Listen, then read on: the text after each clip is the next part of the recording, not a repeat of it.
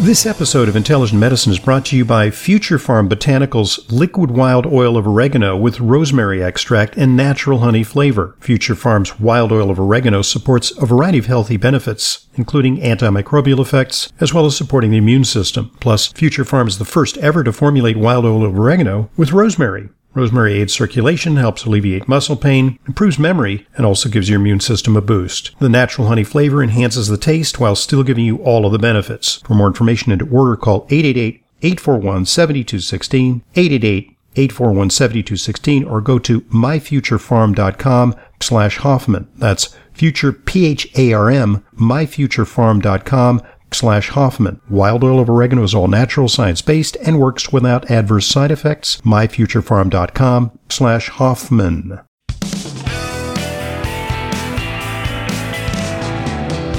Welcome back to today's Intelligent Medicine podcast. It's our weekly Q&A with Leyla, and the way that you get directly into the doctor and the nutritionist's office is via email, radioprogram@AOL.com. Easy to remember, radioprogram@AOL.com. Anything that's on your mind, whether it's COVID-related or otherwise, we'll field your questions here, and if you listen to a subsequent broadcast, you can hear us answer it. What's next in the mailbag, Leyla? We've got an email from Tammy. Dear Dr. Hoffman, it's time for me to stock up on bar soap for the shower.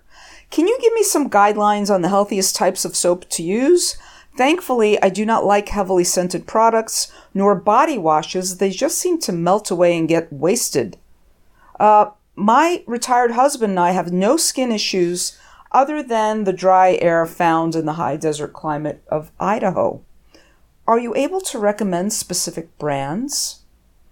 Here's the thing. The first go-to is environmentalworkinggroup.org or ewg.org. They will link up to another website, or you could just go directly to safecosmetics.org, safecosmetics.org, to find good, reliable soap. Be careful of soaps containing lavender. Oh. It could be estrogenic. Yes. A lot of people... There have been some cases of young boys developing gynecomastia, which is like a breast enlargement related to that. From using their soap with lavender and lavender... I don't like herbs de Provence. Do you? There's lavender in there. I don't like that flavor. It tastes horrible. I don't like that flavor. I don't like it either. It sounds good, but it's like... No. I don't like herbs de Provence. Right.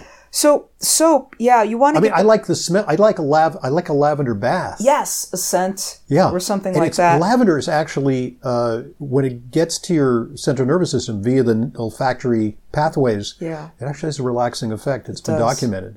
Yeah. Parasympathetic. The species is lavendula, but I don't really want it in my spaghetti sauce. Exactly. No, exactly. So I would go to ewg.org and safecosmetics.org.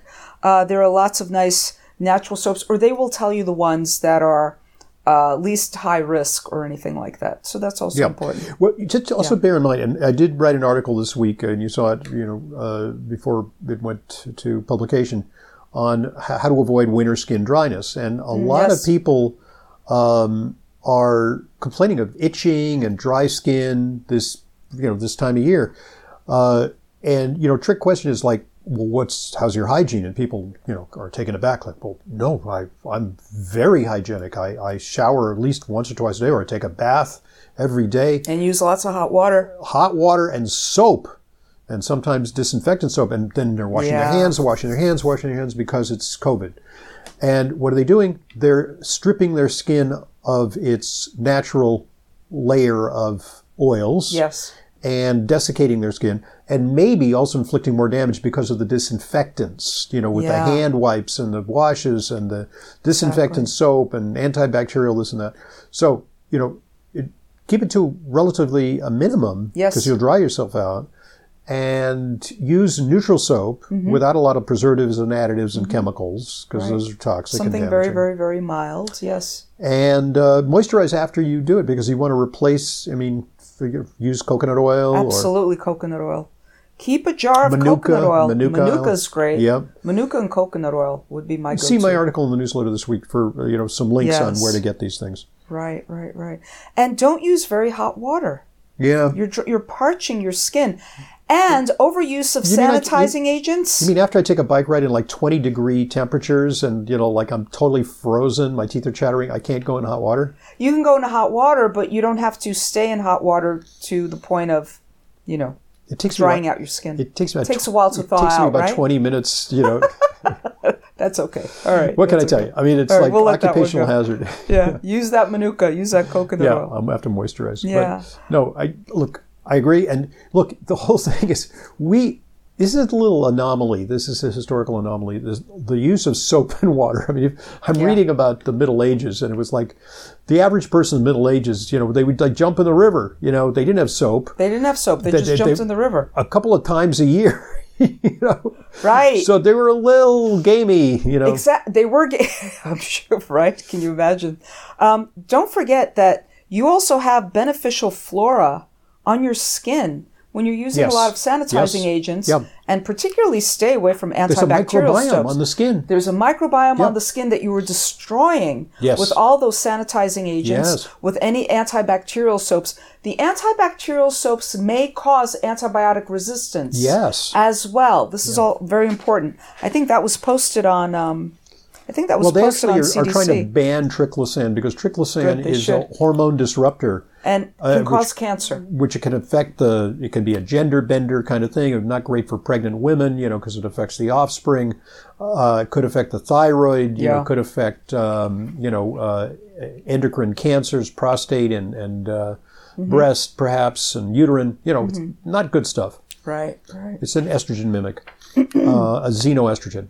Okay, good point at which to allow one of our sponsors an opportunity to share an important message with you. So please listen up. Are you looking to give your immune system a boost? This is Dr. Ronald Hoffman with a natural solution from Future Farm Botanicals, liquid wild oil of oregano with rosemary extract and natural honey flavor. Future Farm's wild oil of oregano supports a variety of health benefits, including antimicrobial effects, as well as supporting the immune system. Plus, Future Farm is the first ever to formulate wild oil of oregano with rosemary.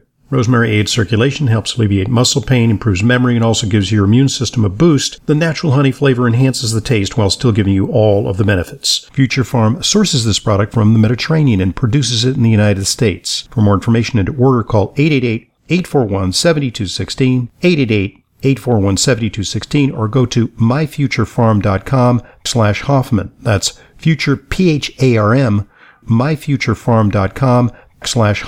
Wild oil of oregano is all natural, science-based, and works without adverse side effects. myfuturefarm.com/Hoffman. Thanks for listening, and thanks for supporting our sponsors. They're what make intelligent medicine a continuing free resource to use. So we appreciate their underwriting. What's next, Leyla? We have an email from Sally. Over the years, I've suffered knee injuries and resulting arthritis has set in, which is causing pain. I'm on blood thinners, so I'm told all I can take is Tylenol. Because the NSAIDs have a tendency to cause gastrointestinal bleeding, but when you're on a blood thinner, that's a disastrous combo. Is Advil and Coumadin. That's can really be, because it's bad enough to get a gastrointestinal bleed, but when you don't have adequate blood coagulation, the bleed can be very, very life-threatening. So this Tylenol is providing only very little relief. Right. Does everything anti-inflammatory thin the blood? Yeah. Well, any suggestions as to what supplements that will not further thin my blood? Glucosamine, curcumin. It's a little bit of a blood thinner, but not terribly. Fish oil may be anti-inflammatory. The other thing is you can try a topical NSAID. They now make topical non-steroidal anti-inflammatory creams that are available over the counter. You don't have to get a prescription. I think it's called Voltaren cream. Oh, Voltaren. It doesn't work that well deep inside a big joint, but the other day I had some of it and I stubbed my toe foolishly. I was walking around in the bedroom early in the morning, and I have it wasn't a bad stub, but it was like, oh no, this is going to interfere with my running, and my toe is sore, and I'm a little OCD about my feet, because I run. And I said, let me use a little. I didn't want to take an oral anti-inflammatory. So let me just, since it's a small joint, and if I rub it in, it may get into the joint better than if it's like a big joint, like a shoulder or a knee. Yeah. And I did it, and I think it helped. I think good. it helped.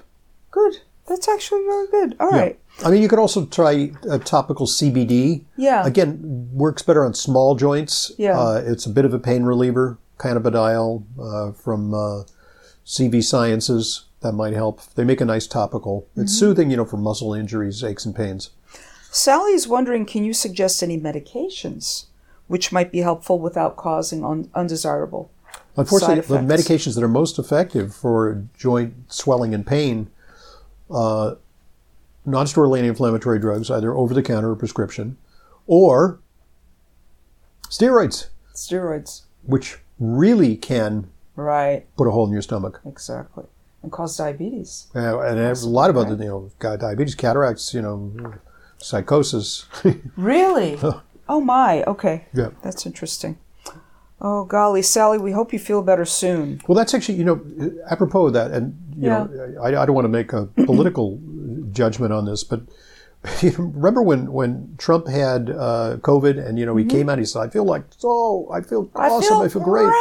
But, they gave him a lot of dexamethasone. So they actually had some guys in Congress who wanted to invoke the 25th Amendment, to dethrone him because they felt he was suffering from steroid psychosis.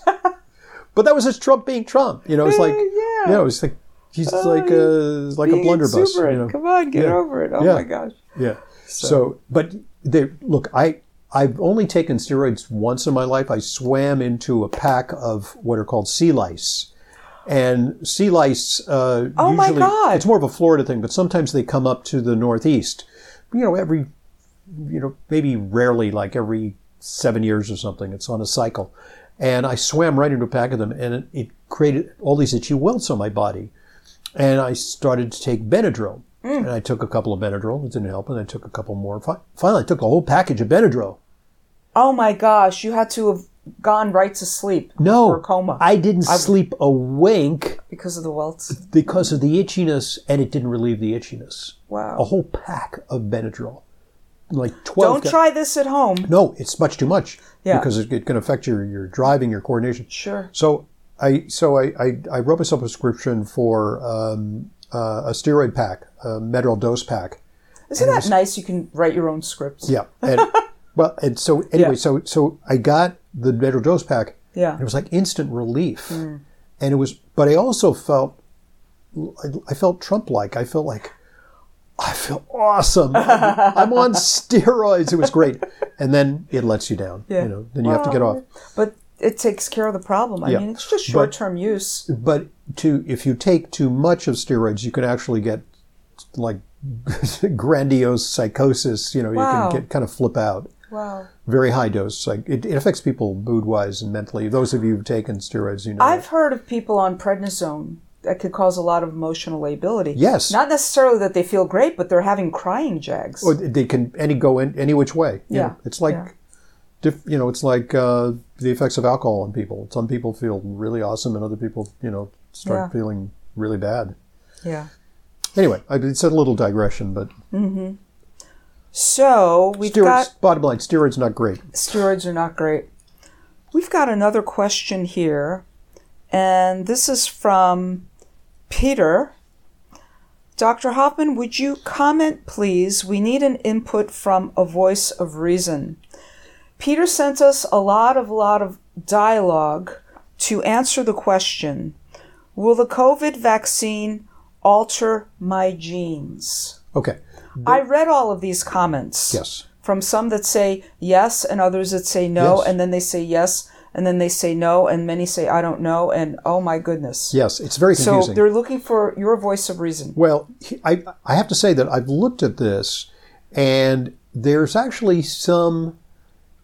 Let's start with this: is the indelible rule of genetics is that DNA can go to RNA, but RNA can't go to DNA.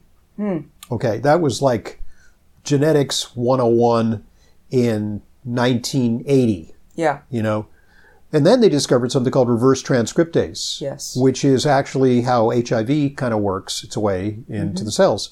And that's when RNA transcribes to DNA via this process of reverse transcriptase.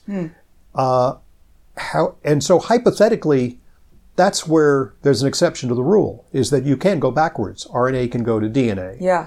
And the RNA that's being introduced in the body, they think can, as a result of some process, and the arguments sometimes make my eyes glaze over because I'm not a professional geneticist. I can't really, I can't really weigh in on some of these discussions which are above my pay grade. Yeah. However, some pretty authoritative people have said that's not really applicable to the RNA in this vaccine because the RNA in this vaccine never gets to the nucleus. It remains in the cytoplasm, which is outside the nucleus. Because DNA is inside the nucleus. And so it can't do it. Now, to me, that's a little bit of a thin Maginot Line against the possibility that RNA could be incorporated in your DNA and you could permanently alter the human species. But I would have to see compelling evidence that this is occurring for me to join forces with the people who say theoretically this is a possibility. And I think studies of this kind can be done because enough people have been vaccinated that we can then extract their DNA and say, something changed. Because I will tell you this, is your DNA, if I do a saliva sample on a baby and I do a saliva sample on an 80-year-old person, the same person, that DNA should be the same with the exception of some glitches. Okay. That DNA, there are mutations. Mutations that might have happened over the course of a lifetime. But people don't acquire new DNA from outside. Unless there's something that is causing the mutation. All right, I'm just hypothesizing. Well, yeah, something is going to cause them. It's like saying like a Hiroshima survivor. Their DNA. Or using too much Roundup. Yeah, exactly. I don't know. Just living, smoking. Being exposed to living industrial. in a polluted city. And just the process by which the natural editing of your DNA screws up because there are many mechanisms that keep your DNA integrity. Yeah. But there are going to be some misprints. Yeah. It's like, if you give a book to a scribe and have it copied and then to another scribe and another scribe and another scribe, eventually there will be typos. There will be mutations, so to speak. But will there be wholesale incorporation of exogenous outside genetic material? I don't know. Yeah. Here's the thing. The mRNA vaccine, which is brand new. Yeah, it's brand new. Brand new. Is based on the premise, tell me if this is correct. Yeah. Is based on the premise that once you get the jab, that it tells your DNA to make it. It doesn't tell your DNA.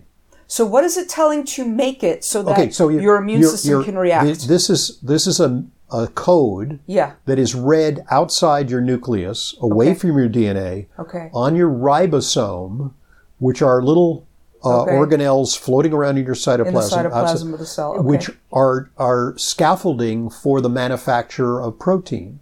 And it gets its instruction from messenger RNA. Yeah. Messenger RNA can come from DNA, which then it transcribes to messenger RNA, leaves the nucleus, goes to the assembly plants, the ribosomes, to make the proteins and the antibodies and immune constituents. Yeah. The brilliant idea here is to take an mRNA code, put it in the cell, and then immediately start building spike protein. Oh my God, that's the virus. But it's only the spike protein of the virus. The spike protein of the virus is not pathogenic. Then the body creates an immune reaction against the spike protein and resists the spike protein when it tries to attach to the cells. Interesting. So it's a beautiful concept the question is, A, will it work? B, will there be other downstream consequences of that? Yeah. Yeah. I sometimes think if there was an mRNA vaccine for polio, yeah, do we want that? We already are successfully dealing with polio No, with a that's conventional true. vaccine. I'm just hypothetically. Right. Hypothetically, do I want my cells to make polio? Well, no, but it would be a fragment of polio. A fragment of it. Right. Therefore, right. But it's almost like taking an attenuated virus like you would in a regular vaccine. Say the regular the flu. But the difference jab, is, yeah. the difference is in an attenuated vaccine, you inject that fragment of the virus. Yes. Here, you're injecting the information so that your own body makes a fragment of the virus. Your body becomes a factory for the spike That's like protein. ingenious. Wow. It is. So if it works, hypothetically, it's a platform by which very quickly they can say, oh, there's a different spike protein. Let's say the Brazilian variant or the South UK variant. It's different now. It's like, well, very quickly, they can come up with the secret sauce to make a different spike protein. Yeah. That could happen within a matter of a few weeks. Or let's say they discover there's a receptor on cancer, which we want, is a place where we can attack the cancer, and the immune system can recognize and attack the cancer. We can get the body to make just not the cancer, but just that receptor site. Yes. And then you can design an infinite number of drugs that might hit receptors that can kill cancer, that can quell autoimmunity, that can blah, blah, blah, blah, blah, blah, blah. It's an amazing technology, and it's gonna be used for all these purposes eventually. Yeah. So it's hypothetically it's amazing. We have to see in the real world. Time, exactly. Yeah. So if everybody takes this vaccine and they manufacture their own COVID, so if they were to take a COVID test, they're going to test positive? That's a really good question. Is the spike protein going to trigger a reaction on antibody tests? Yeah. And I don't know that there's a definitive answer on that. The problem is going to be you can't use an antibody test to diagnose someone with COVID. You have to use a PCR test. Yeah. And which is I'm pretty sure that, which is not great, but a PCR test, I believe, looks for the PCR for the whole virus, not just the spike protein. Yeah. So I don't know if you're going to get the inability to actually test people. What it may happen is that people who've got the vaccine will have an identical signature to people who've had COVID from the antibody standpoint. Interesting. But I don't, maybe somebody knows the answer to this, but I think right now it's a little hard to distinguish. So why don't we have a vaccine for the common cold? It's a coronavirus. It's a rhino. Well, some of the colds are rhino, and some are corona, and some are rhinoviruses. I think there's just so many of them. Okay. You know, it's like, okay, we've got a vaccine for one, but now here comes another one. Fair enough. Yeah. Like the flu. Yeah. Kind of. Okay. Yeah. It's like, it's like the animal kingdom. It's like, we have a vaccine for zebras. Do we have a vaccine for horses? Do we have a vaccine for... And the latest Johnson & Johnson vaccine that was approved is about 66%? It's not an RNA vaccine. It's not. It's more like the flu vaccine. Old-fashioned. That's why it's only about 66% effective instead of 95%. Yeah, and there was some controversy in Europe as to whether it even should be offered to over 65s, because it was not, it really wasn't tested to the satisfaction of the German health ministry in over 65s. They didn't say it didn't work. They just said there's not enough evidence that it does work. So it was approved for 18 to 65s, but that created a firestorm. They finally said, look, forget about it. It looks like the very people who we want to vaccinate are probably over 65. So we can't say it can only be approved for under 65s. Yeah. So they overruled it as an EU, as a European Union policy. So, but I think the Germans were right. They were saying, the evidence, this is actually the AstraZeneca vaccine. Oh, okay. Which is the one out of the UK where they had production problems in Europe, And there was actually a big raid on a factory in Belgium, and the guys are like, "What the heck's going on here? You guys are not delivering." Like they did it like a emergency audit of their procedures there, and they said, "We're sorry, we can't crank it out as fast as we thought." Wow. It's an old-fashioned production method. It has to be kind of grown in a vat. I think yeast has to be grown in a vat that makes the... Sounds like they're making wine. It is. It's vat and yeast, okay. It's call in a brewer, like, fix this. Right. The yeast isn't growing fast enough. Can you put it in a glass of wine? Could we take it that way? Right. I'm in. It's like the Sabin vaccine, like the oral polio vaccine. It's like, oh yeah, I remember. It's like, here, drink this. Wow. Yeah. I don't know. Look, so... there's a lot of unknowns as we proceed on this down this pathway. It'll be interesting to see then. Yeah. So bottom line, it's a bad problem. Some people are very vulnerable. If they got COVID, it would be possibly catastrophic. Maybe they got to take the leap, pull the trigger, get the vaccine. But, for a person of low risk who maybe doesn't have a job where they come into contact with a lot of people and they're fine with like sequestering at home, low risk, not planning to travel, I don't know, maybe wait a while. And you got to wait anyway, because like, I'm ready for vaccines, like 2 months. Oh, yeah. 2 months for you. Or spring and summer. Yeah. Yeah. Okay. All right, then. Well, that's all the time we have. Wow. As we... devolved into vaccine uncertainty here. Right. So we invite your questions. We appreciate your questions regarding the vaccine. Anything else on your minds? radioprogram@aol.com, the destination for questions. Great questions this week. Yes. Thank you, Leyla. Keep them coming. Thank you, everyone. Thank you, Dr. Hoffman. I'm Dr. Ronald Hoffman, and this is the Intelligent Medicine Podcast.